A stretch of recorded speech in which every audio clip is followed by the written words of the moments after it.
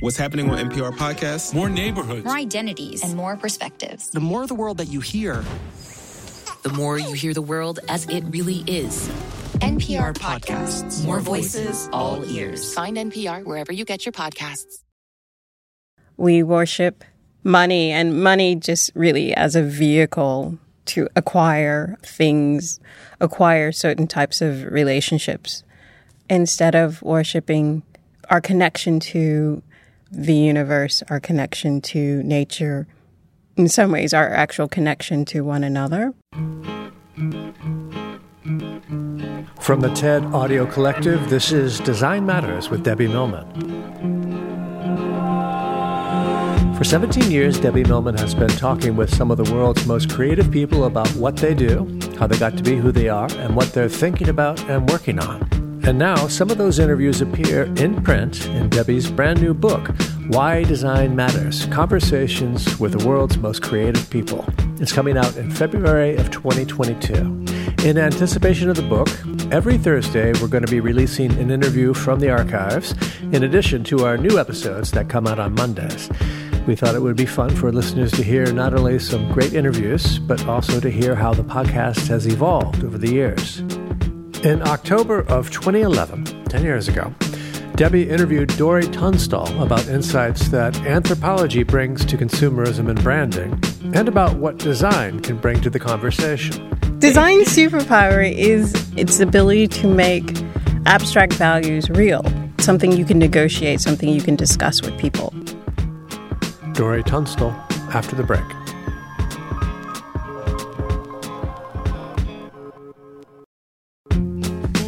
One of the main signatures of our species is that we make stuff.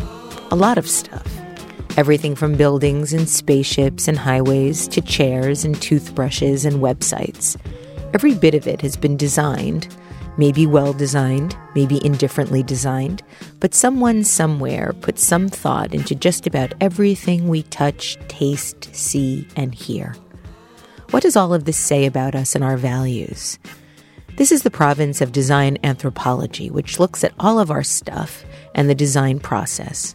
Dori Tunstall is an associate professor of design anthropology at the Swinburne University of Technology in Melbourne, Australia, and she joins me today at the School of Visual Arts in New York City. Welcome to Design Matters, Dori. Thank you. I'm Great so to glad have to you be here. Yes.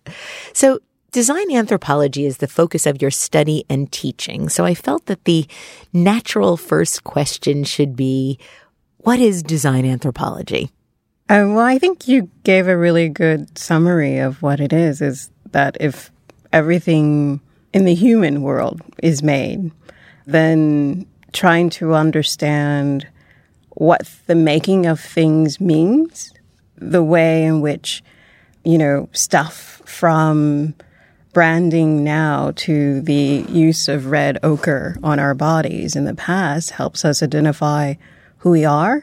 Are we married? Are we not married? Are we sacred? Are we not sacred? Are we at a higher social status or lower social status?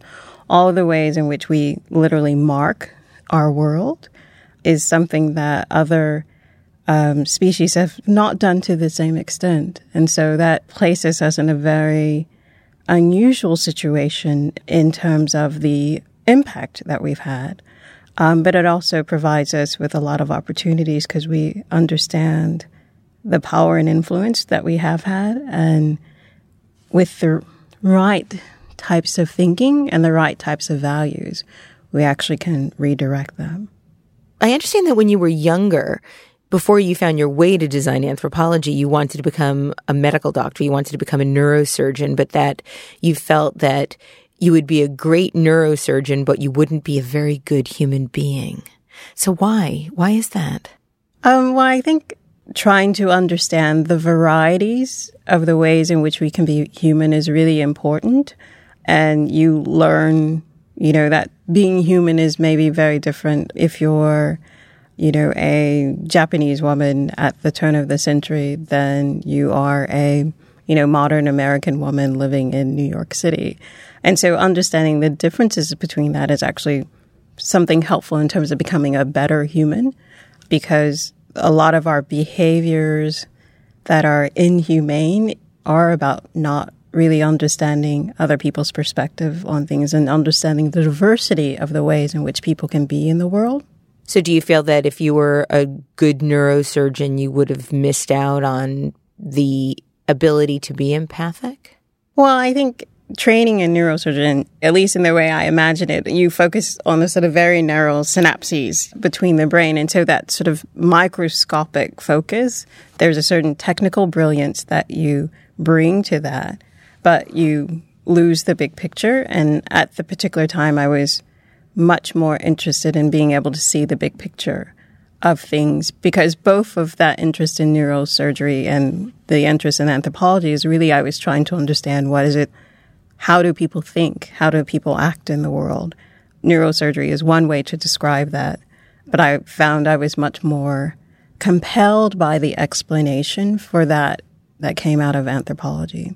So would you say that empathy is a basic human trait, or is that something, because designers talk a lot about needing to have very highly refined modes of empathy in their practices. Do you think that that's something that's learned, or do you think that that's a basic human trait that's ingrained in us?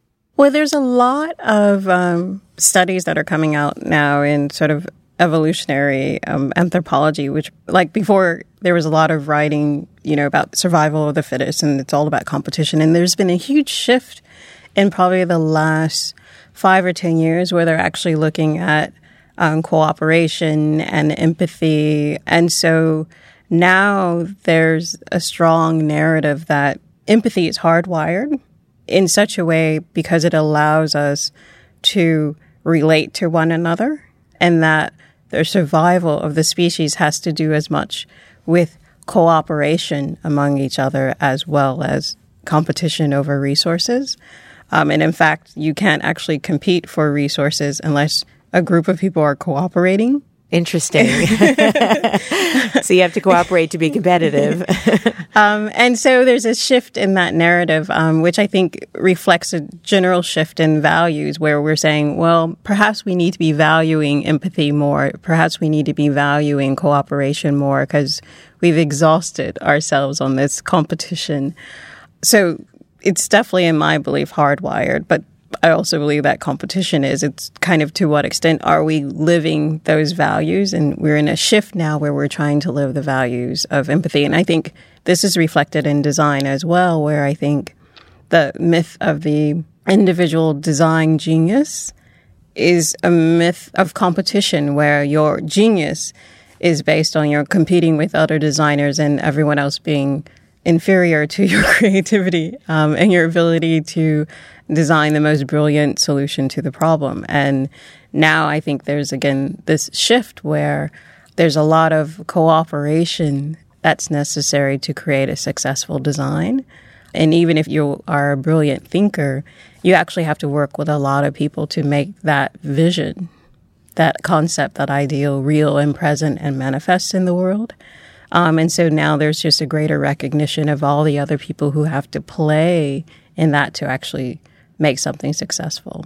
So you mentioned a word that I want to come back to now, and you use the word most. And the designer, the famous designer being the person that can create the most impactful design or have the most success.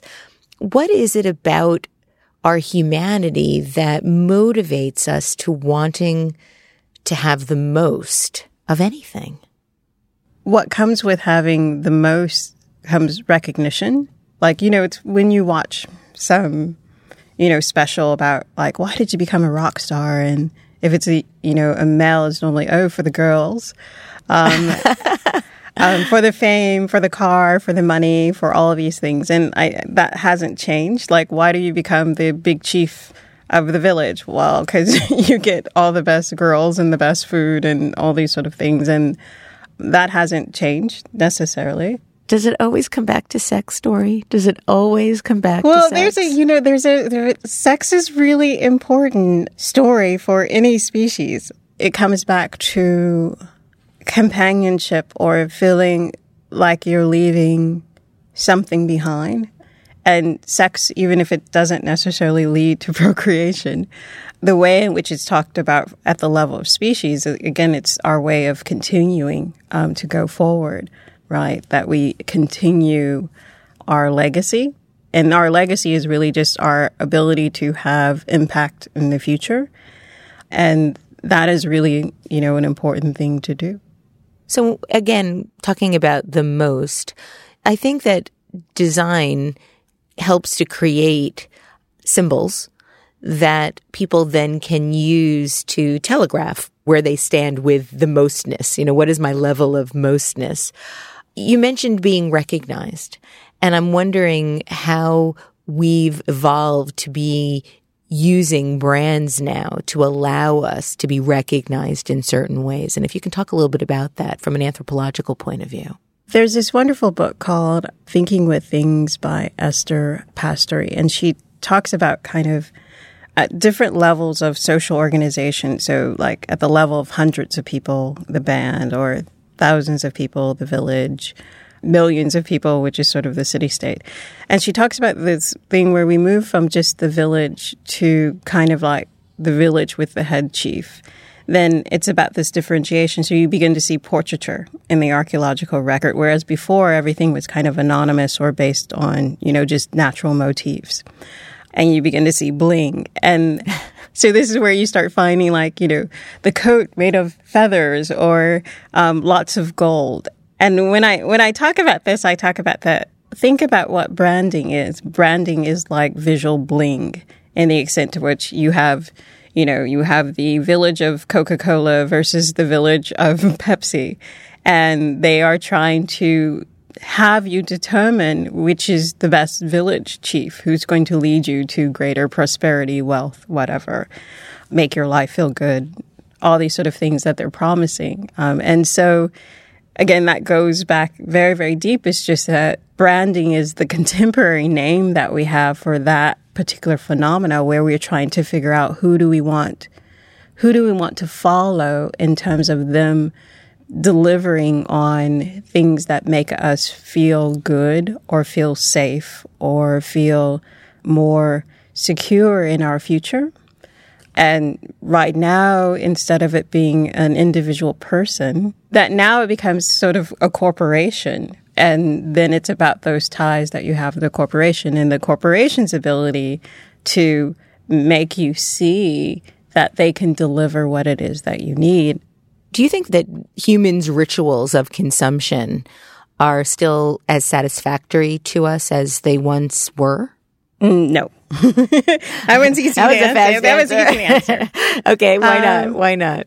Before, things were always a way to mediate relationships, and those relationships felt immediate. So if you were an artisan and you made a pot for me, and you knew it was a pot that was going to hold water, so you made it in a particular way, and you knew that I wasn't particularly that strong, so you set up the balance in this particular way so that it would be easy for me to carry it, to do what I had to do. That pot was about the relationship that I had with you, the artisan who created it for me. And now there's so many layers in between that relationship that the things that you buy no longer feel that connected. So you don't know necessarily the designer who makes something for you. You may know their name, but it's, you don't know them personally. You're not necessarily connected to the companies that are making things for you. So there's a way in which, because of all this disconnection, that the joy of buying something is really now about the joy of just consuming it. Why would there even be joy inherent in buying something? Well, because for that moment, you think that this is going to be what I need. If I get the perfect dress, then all of a sudden I'm going to be taller and thinner and more popular or something. And in that moment, and sometimes I always say that moment of delusion, there's a joy in the search for that. And it's like, okay, I found it. And then when you put it on 2 days later for the event that you go, it's not so satisfactory because you're actually not taller or thinner. and maybe not necessarily that much more popular than you were before. And so because the buying of it isn't about a particular relationship that you're trying to establish, that joy you have is there, but it's fleeting. It's not able to be sustained. I recently interviewed Tom Peters, and he talked about how quickly we metabolize these acquisitions, that we think that they're going to give us things, and then we very quickly realize that they don't. And somehow we construct a reality where we think if we buy something else, that will then create that sense of whatever it is we're searching for. And from an anthropological point of view, I'm wondering where we ever got the notion that any of these things would actually do this. Is it advertisers that have told us that? Is it something more deeper in our chemical DNA? I mean, what is it? Where did that begin? Where if I buy that pair of jeans, I am going to be cool? I mean, it goes back to that sense of differentiation. You know, it's like when the chief puts on the feathered coat and says, you know, I'm going to go out there and because I have my feathered coat, I'm going to be able to vanquish my enemies, and comes back not alive. And the coat's still there. You know? The coat's still there. That there's always a question of the efficacy of anything that we acquire to somehow change our position in the world.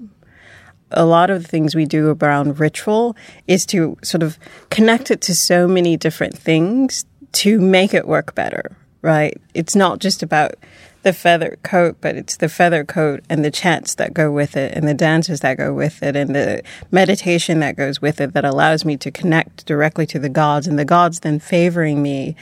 All those things try to wrap it up, and a lot more than just the cloak.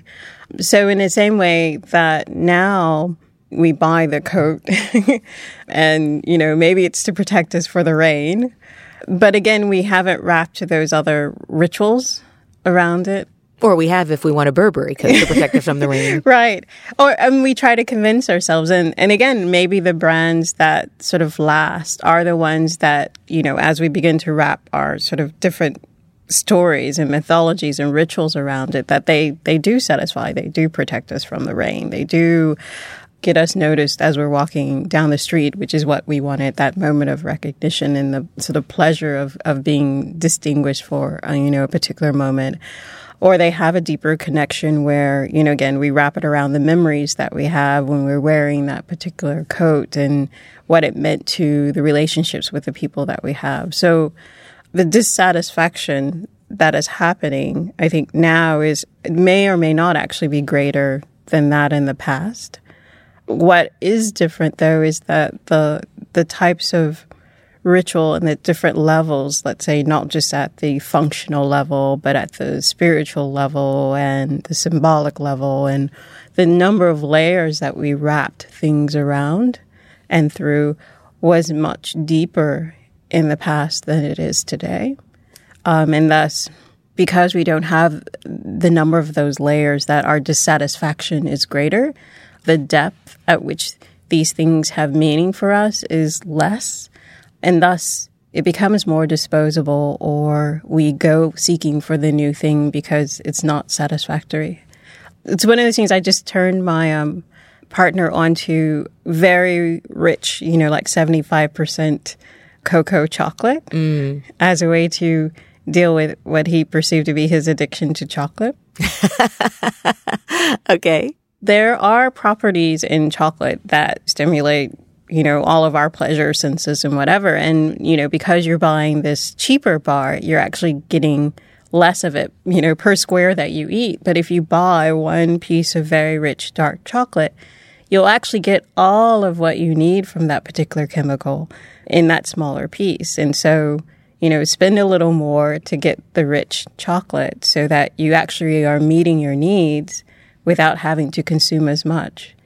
And it's the same sort of thing, I think, with if you buy something that you need, you know, it doesn't mean like you have to go out and buy the most expensive chair, but it has the qualities that you want, the qualities that you need at the right level at which you need them, then you only need that particular thing. Then you don't have to go out every week and buy something new. Remetabolize. Yeah.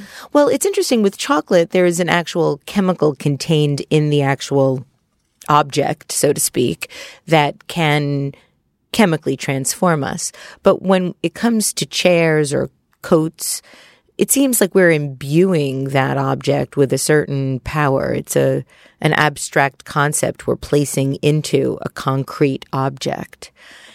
That seems to be a fairly evolved way of thinking or behavior as a species for us to be doing. Why do you think we do that?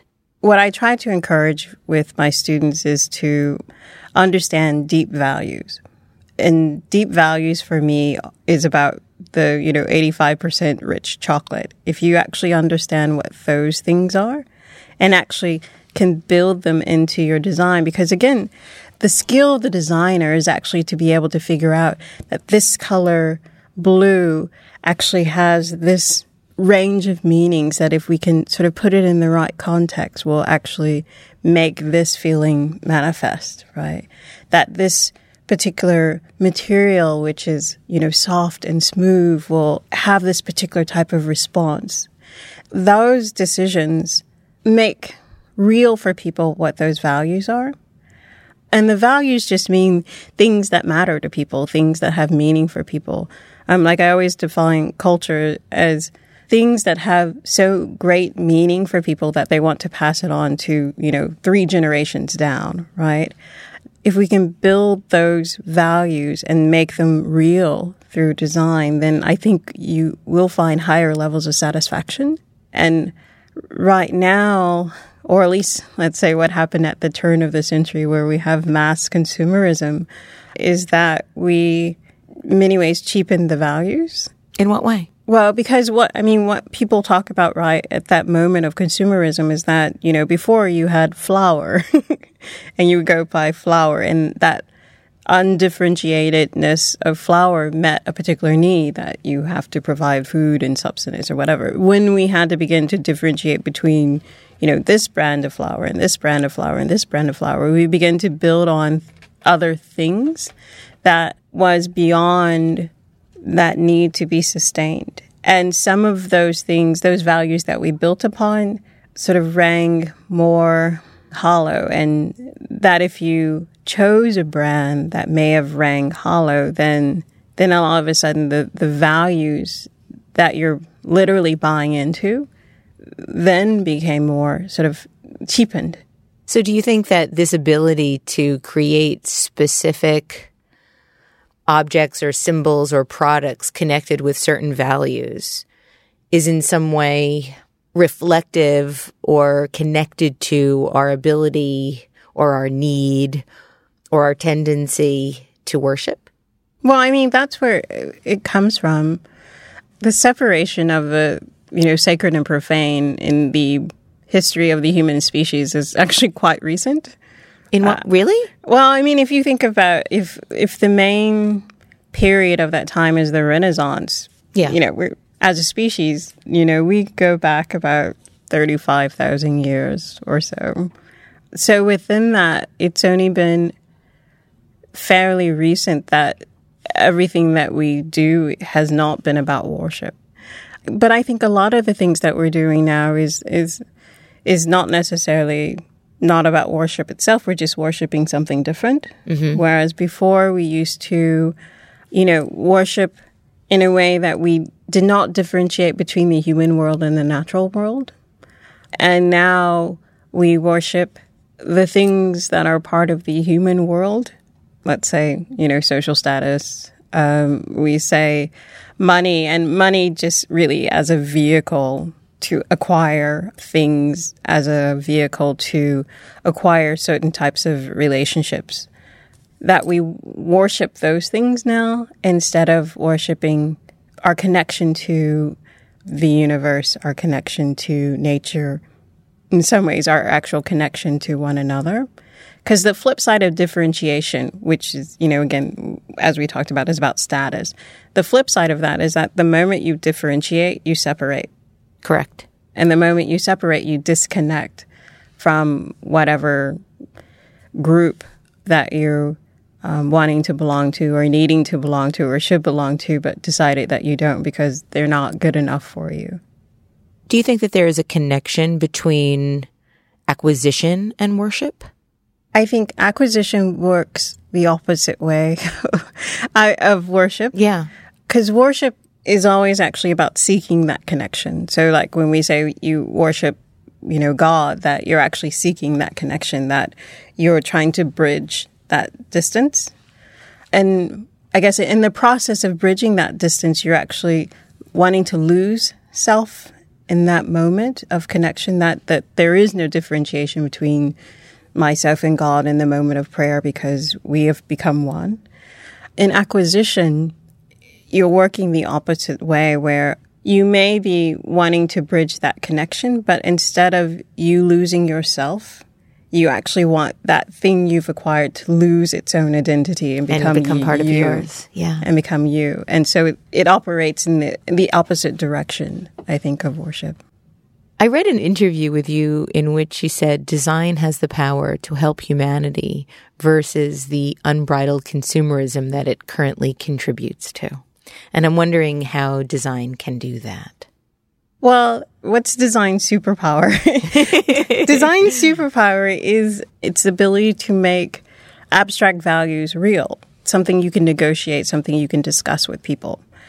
And the challenge has been, I think, in the past that, when design in the modern sense came to the fore, that again, it was actually part of these value systems of disconnection. And now that there's a shift in thinking, so, the whole movement around sustainability is trying to bridge that gap between nature and human and saying that we are actually one and we need to think about ourselves with that. The move towards design for social impact is actually trying to bridge the distance between social status, right? To sort of say, well, actually, we all need to be connected in all of this, that the actions that I make have impact on other people. So I need to change my actions, change my values, so that I'm actually connecting with people in a respectful way and not disconnected and ignoring the impact that what I'm doing in the United States has for someone in Africa and vice versa. So all of these movements are speaking about, again, a shift in value systems. And because design has this unique superpower, they are the best positioned to be able to make that changed value systems real to people again. It's like a couple of months ago, I was judging for the Core 77 Design Award in the category of design education. And it was really amazing for me to see the range of sort of projects that were going on, to the extent that in 95% of them, there was a really strong emphasis on sustainability and a really strong emphasis on sort of social justice, social inclusion. And that to me sort of represented, a tipping point, because again, what's great about being involved with education is that you are working with the future on a day-to-day level.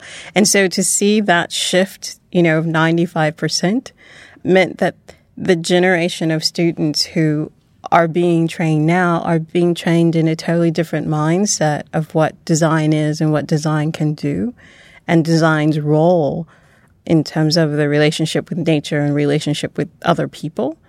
That if they're thinking about these relationships with nature, they're thinking about the relationships with other people, and they're thinking about it from the point of how do we emphasize connection and not disconnection, then it's like, okay, now we're on the verge of a major paradigm shift.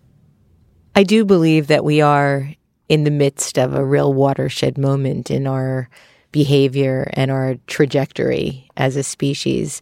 And the last question I want to ask you is, if we were to move ahead 100 years in our evolution, how do you think we'll look back at this time? I mean, you're an anthropologist, so we're always looking back to try to make sense of what we've done and where we're going. What do you think we'll be saying about this particular moment in time in 100 years? I just assign to my students a similar assignment. And it's interesting because we've been having this discussion around should we imagine the future being more positive or negative, right? It's the utopia versus dystopia thing. And the thing I sort of said with is that if you imagine this sort of dystopia, then you'll design towards that. But if you imagine the utopia, then you're actually making the possibility of that, especially, again, as you share it with other people, that this is the way in which we can go forward. And so my utopian vision of kind of what it is that they'll say, wow, they got it right. That, there's enough residue of iPods and all these sort of things to realize is that, there was a lot of waste at this time.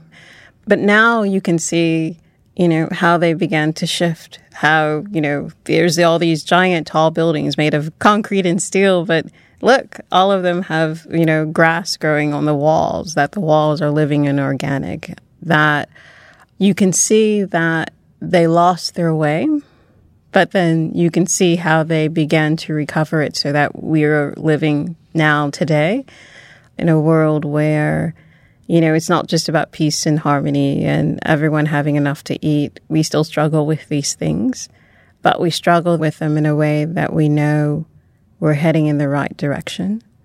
And that, to me, I think is as much as you can ask for the future, is that they look back and say, they led us in the right direction, that our lives are better now based on the decisions that they've made. And they're not better just because we have more. It's not about more, that we're more connected. Thank you, Dori. Thank you so much for being on Design Matters. Thank you for having me. You can find out more about Dori Tunstall on her blog, dory3.typepad.com. I'd like to thank you for listening, and remember, we can talk about making a difference, we can make a difference, or we can do both. I'm Debbie Millman, and I look forward to talking with you again soon. Debbie's new book, Why Design Matters, Conversations with the World's Most Creative People, is coming out in February of 2022. Design Matters is produced for the TED Audio Collective by Curtis Fox Productions. Interviews are usually recorded at the School of Visual Arts Masters in Branding program in New York City, the first and longest-running branding program in the world. The editor-in-chief of Design Matters Media is Emily Weiland.